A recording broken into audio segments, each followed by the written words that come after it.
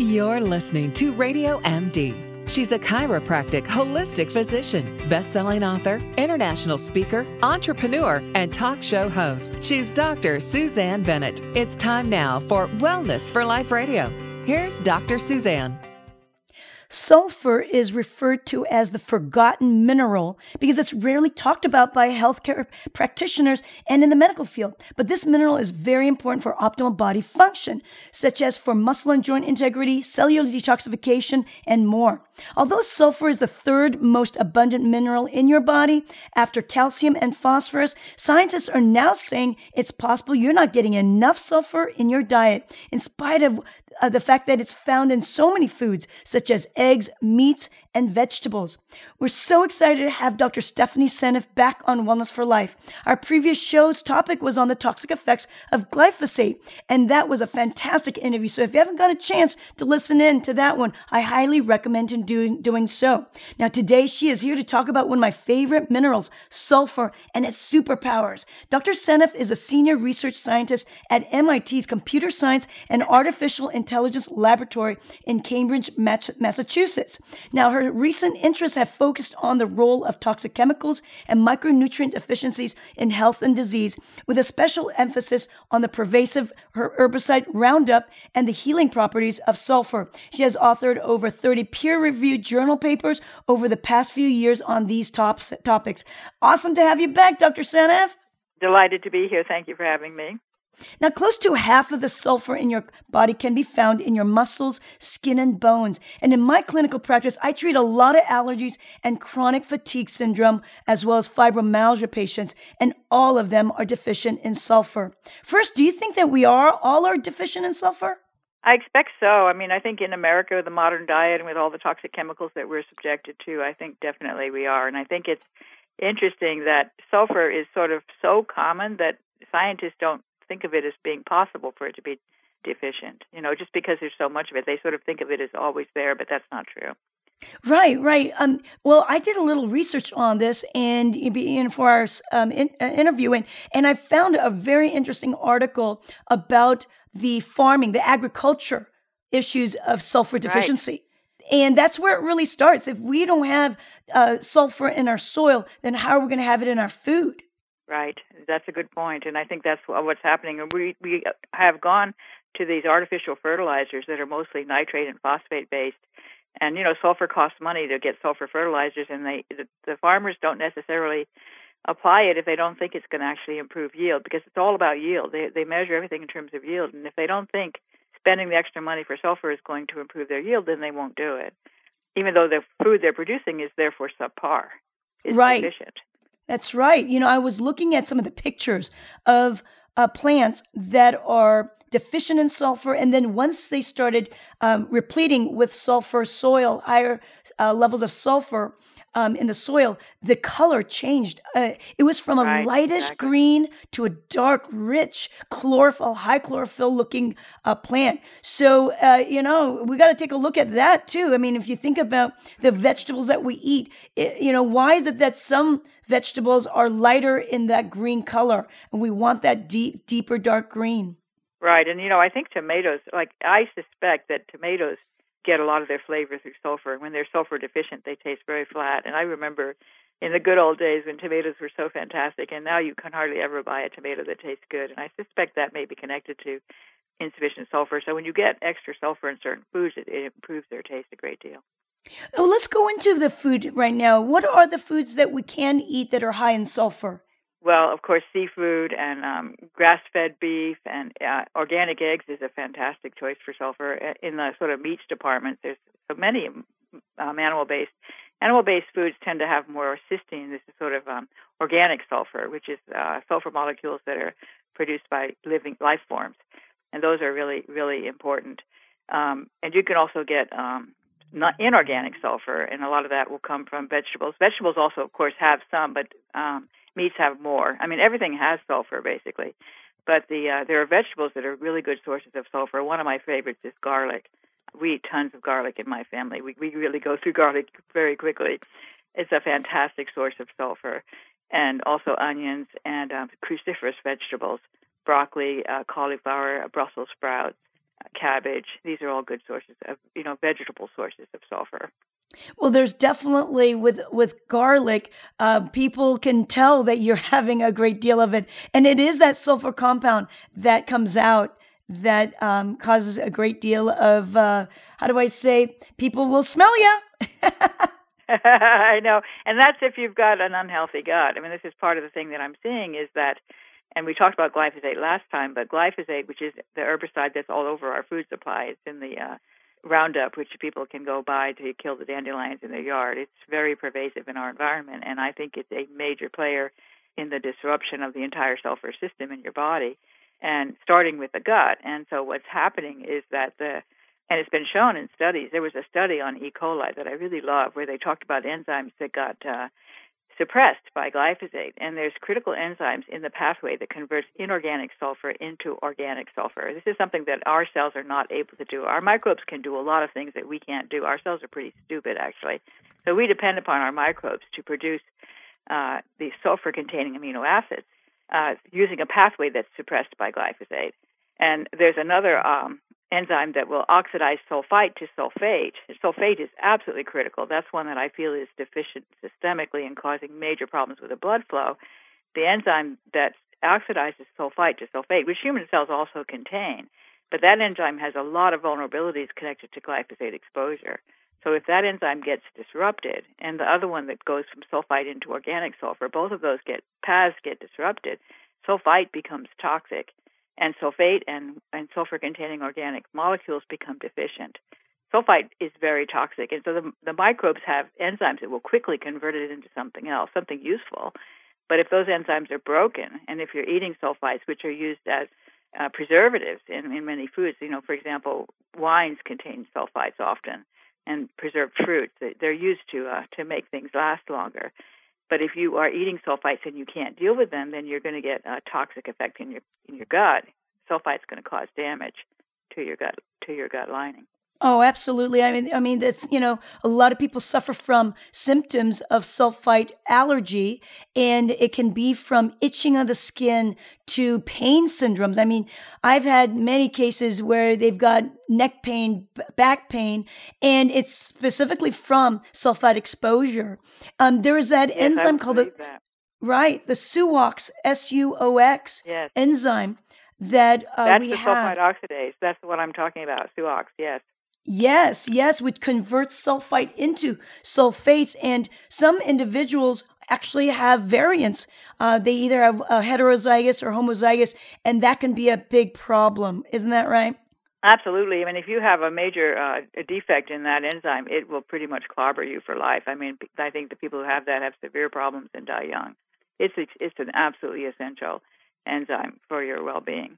You mentioned about the inorganic versus organic. Can you just tell our listeners, because they might not know the difference, what's the difference and what are they called? Yeah, so inorganic is just basically like sulfite and sulfate. Those are simple molecules that contain sulfur and oxygen. Generally, if it's organic, it contains carbon. And so these enzymes that the microbes have will take that sulfite or that sulfate, and they will pull the sulfur out of it and put it into a carbon-containing molecule to produce methionine. And methionine is the core sulfur-containing amino acid. It's essential because our cells aren't able to make it from inorganic sulfur. And then methionine can get converted. Our cells can convert it to all kinds of other useful molecules, other sulfur-containing amino acids, like taurine and cysteine, also glutathione. Glutathione comes from methionine, so that's really, and glutathione is a really important antioxidant in the liver, and so it contains a cysteine molecule which is derived from the methionine that the microbes make for us from the inorganic sulfur. So it's just like the chlorophyll allows the plants to bring carbon into the organic molecules, and then those organic molecules you add sulfur to them, and that becomes a sulfur-containing organic molecule, which is a organic sulfur compound, if that makes sense. Yes. Complicated. It sure can. I want to ask you a question about Johanna Budwig's work. Are you familiar with? She's a scientist. She has I passed, of am. course. Well, let's talk a little bit about. I did a lot of research on her Budwig protocol and what she proposed regarding having high sulfurated protein compounds, combining it with the flax oil and creating it as a water soluble oil by mixing Hmm. the high sulfurated proteins. Now she used what's called quark or pretty much cottage cheese. Now I'm a dairy free individual, and because I don't have any of the enzymes to break down whether it's a protein or the lactose, so I don't have any dairy in my life, and so I was digging and digging and digging, Dr. Senef, looking for a high protein that was sulfurated, and what I was looking for is a high cysteine and methionine food, right? To mix it Hmm. with the flax oil. Well, I did all my research and I found something that was just amazing. And I think I found a very similar food product that you can make, very similar to Dr. Budw's. And I call it the oxygenating pudding because she claims that when you combine the sulfurated um, protein with the flax oil, it actually oxygenates your cells. And so I called, like I said, oxygenated pudding in, and that what I used the base for high cysteine and high methionine was egg white protein. Egg white Interesting. protein. Yeah, egg white contains a lot of sulfur. I know that. It really does. And I egg mean, yolk does too, egg, actually. Egg is right, a good source of sulfur. right. So when I combined it all together, it makes a Uh-huh. very powerful food. I mean, super powerful. I know that it does improve and pushes that glutathione production. Definitely, people, when patients do it, their energy's better. They have less pain. They have more flexibility in their body. And it improves, I think, mitochondrial function. So I'm And now, just do adding that. you specifically think egg white and not egg yolk? Yes, Because it's egg the yolk egg is the white. healthy part of the egg. I mean, Right, but it's the protein. The what I mean is it is the dried powder. you're trying to get the protein that's like, because the cottage cheese is a high protein food. Exactly. I took a look Yeah. at the actual amount, the amount of amino acids in the same type of, because I wanted a protein that had high cysteine and methionine. I looked at all the vegan, like a soy protein, mung bean protein, rice protein. Yeah. None of it had the same levels as egg white. Yes, I can believe that. That's the thing, because it's animal versus plant. You'll always find That's more. I mean, right. generally you find more organic sulfur in animal-based products than you do in plant-based. So that's one problem. Coconut, by the way, is a good source of sulfur. That's a plant. Coconut. Hmm. Interesting. That's good to know. So, one of the other things that I wanted to talk to you about was about how you look at cholesterol and sulfur together. Can Yes, you very, very please give interesting me topic. that? Yes. Thank you. That is so interesting. And in fact, I believe heart disease can be characterized as a sulfate deficiency problem. It's a very different view of the disease. Everyone thinks it's the toxicity of cholesterol, and actually it's the reverse. Cholesterol is desperately needed by the heart, but it is delivered to the heart in the form of cholesterol sulfate. And when cholesterol sulfate is deficient, cholesterol is actually stashed in the artery wall, creating this cardiovascular plaque. It's stashed in the walls of the major arteries leading into the heart for a good reason. It's like a squirrel setting aside nuts, storing the nuts. The cholesterol is waiting to become cholesterol sulfate, and as soon as sulfate's available, it's going to get shipped out and delivered to the heart, to deliver to the heart both cholesterol and sulfate as a package deal. And the thing is that both cholesterol and sulfate are difficult to transport. But when you put them together, you can just throw it right out into the blood and let it go. It's really interesting. I think that's super interesting because, I was also thinking about how as we age, we have more difficulty in digesting proteins and getting that sulfur into the bloodstream. And then I was also thinking about how cholesterol is an essential compound, steroid precursor to steroid hormones. And as Absolutely. Cholesterol is so important in the body. It's ridiculous to think that it's a toxic, people think of it as some kind of poison, which is so stupid. It's really I always like to say cholesterol is to animals as chlorophyll is to plants. It is super, super essential. Animals would die without cholesterol. It is a really beautiful molecule and so important in the health of the cell membranes of the cells. The neurons, need cholesterol in order to transmit signals. Muscles need it in order to be able to move. It's really, really important. And you don't want to do anything that's going to deprive your body of cholesterol. You just don't want to do that. And the whole issue is that it's hard to transport, just as sulfate is hard to transport for very different reasons. And when you put the two together, magically those reasons disappear. Both of them become compatible. Together they make something that's easy to transport. And this is true for many special molecules. It's really interesting because all the hormones that are derived from cholesterol, vitamin D comes from cholesterol, and also all the sex hormones, they all come from cholesterol. And they're all transported in the body, in the blood, with a sulfate attached to them, all of them.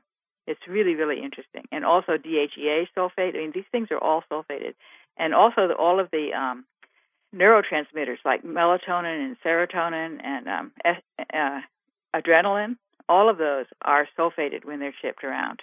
And also thyroid hormone, sulfated. Everything is sulfated.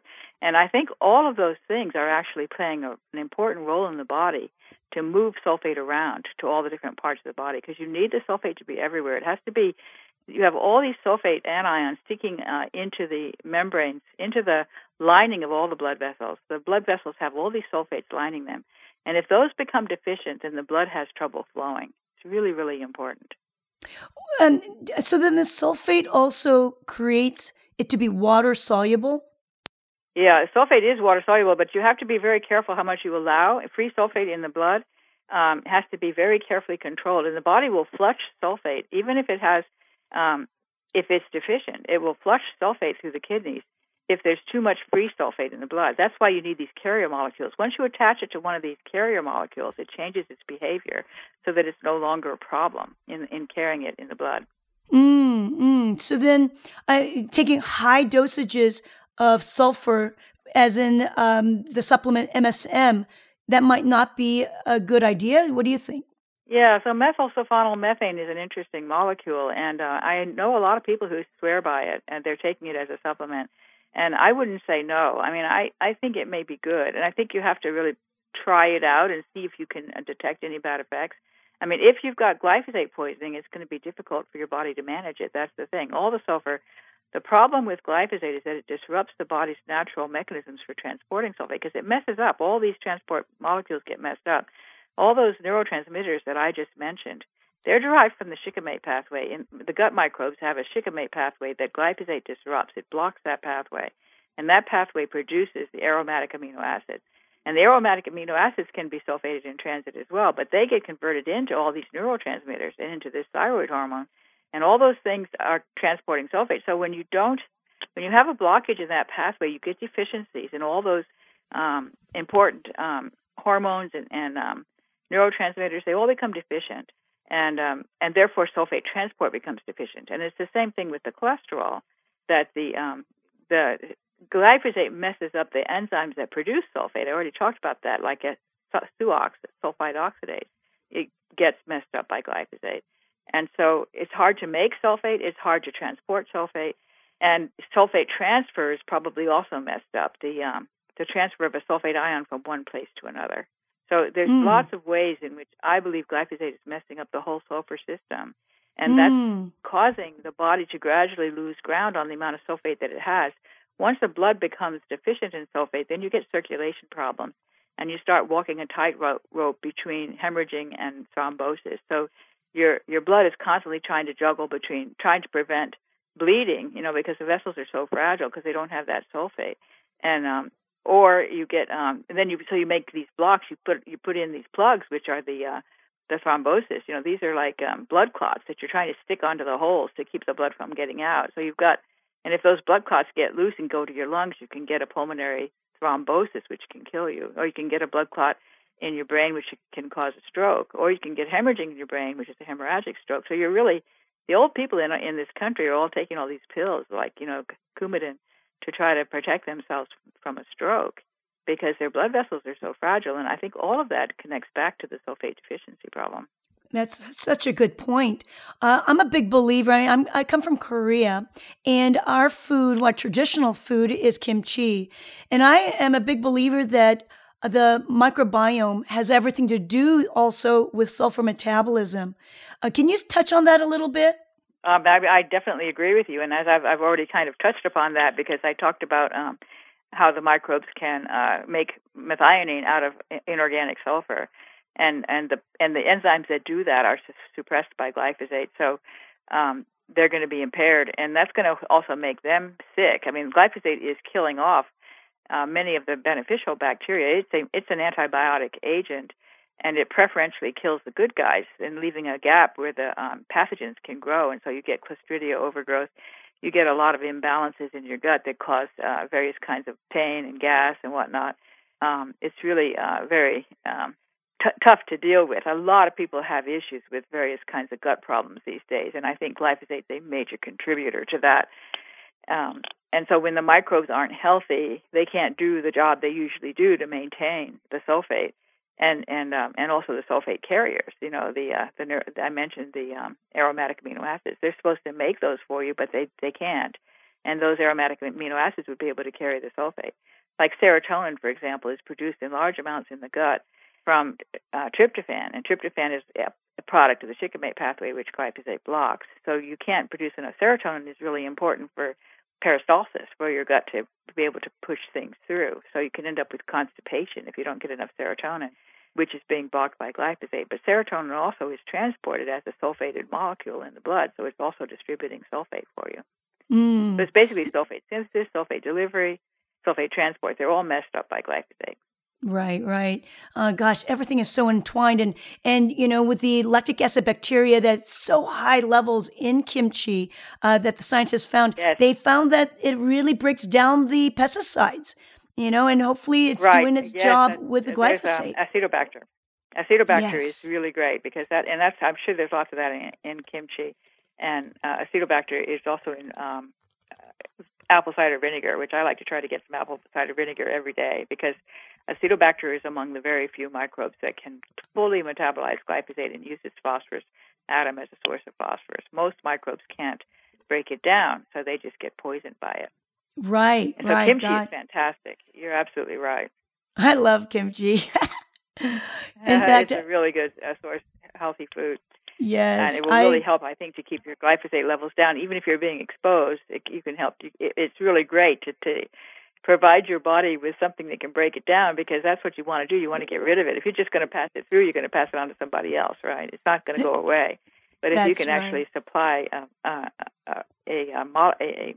microbe that can break it down, that's terrific.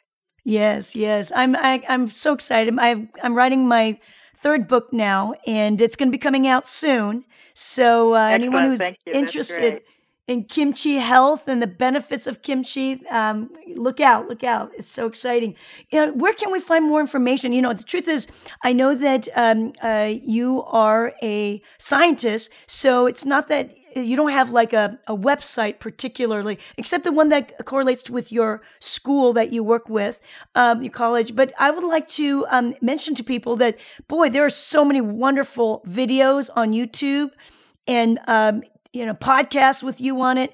There's great out there. Is there anything, one specific area you ask people to go to? Yeah, well, on my webpage at MIT, which is a complicated webpage, but I posted a lot of stuff there. I mean, I have a lot of articles that I've published in journals, which are pretty heavy reading, but that's the real meat of the material. And I also have a lot of slides on my webpage, many different talks that I've given. I've posted the PowerPoint slides.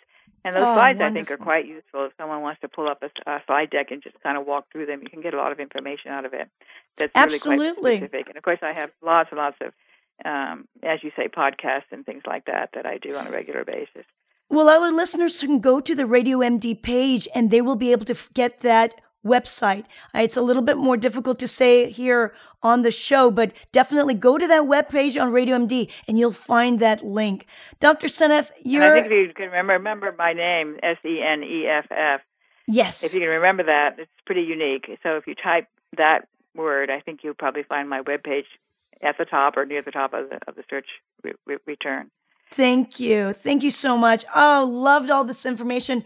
And we could have probably talked another hour about the power of sulfur. Thanks so much for listening to this show. And if you've learned something new, gosh, go ahead and share it with your friends and family, and go to iTunes and give us some great feedback. Your support is super appreciated. And do connect with me on Instagram or Facebook. If you need any guidance and want to dig deeper into your chronic health issues, let's do some phone or Skype consultations with you and get you back on your track. You can also get more information about myself on drsuzanne.com, and my contact information is there. Until next time, go out there and live your best life today, full of energy, enthusiasm, and ultimate health and wellness. This is Dr. Suzanne sharing natural strategies on the Wellness for Life show right here on Radio MD. Stay well.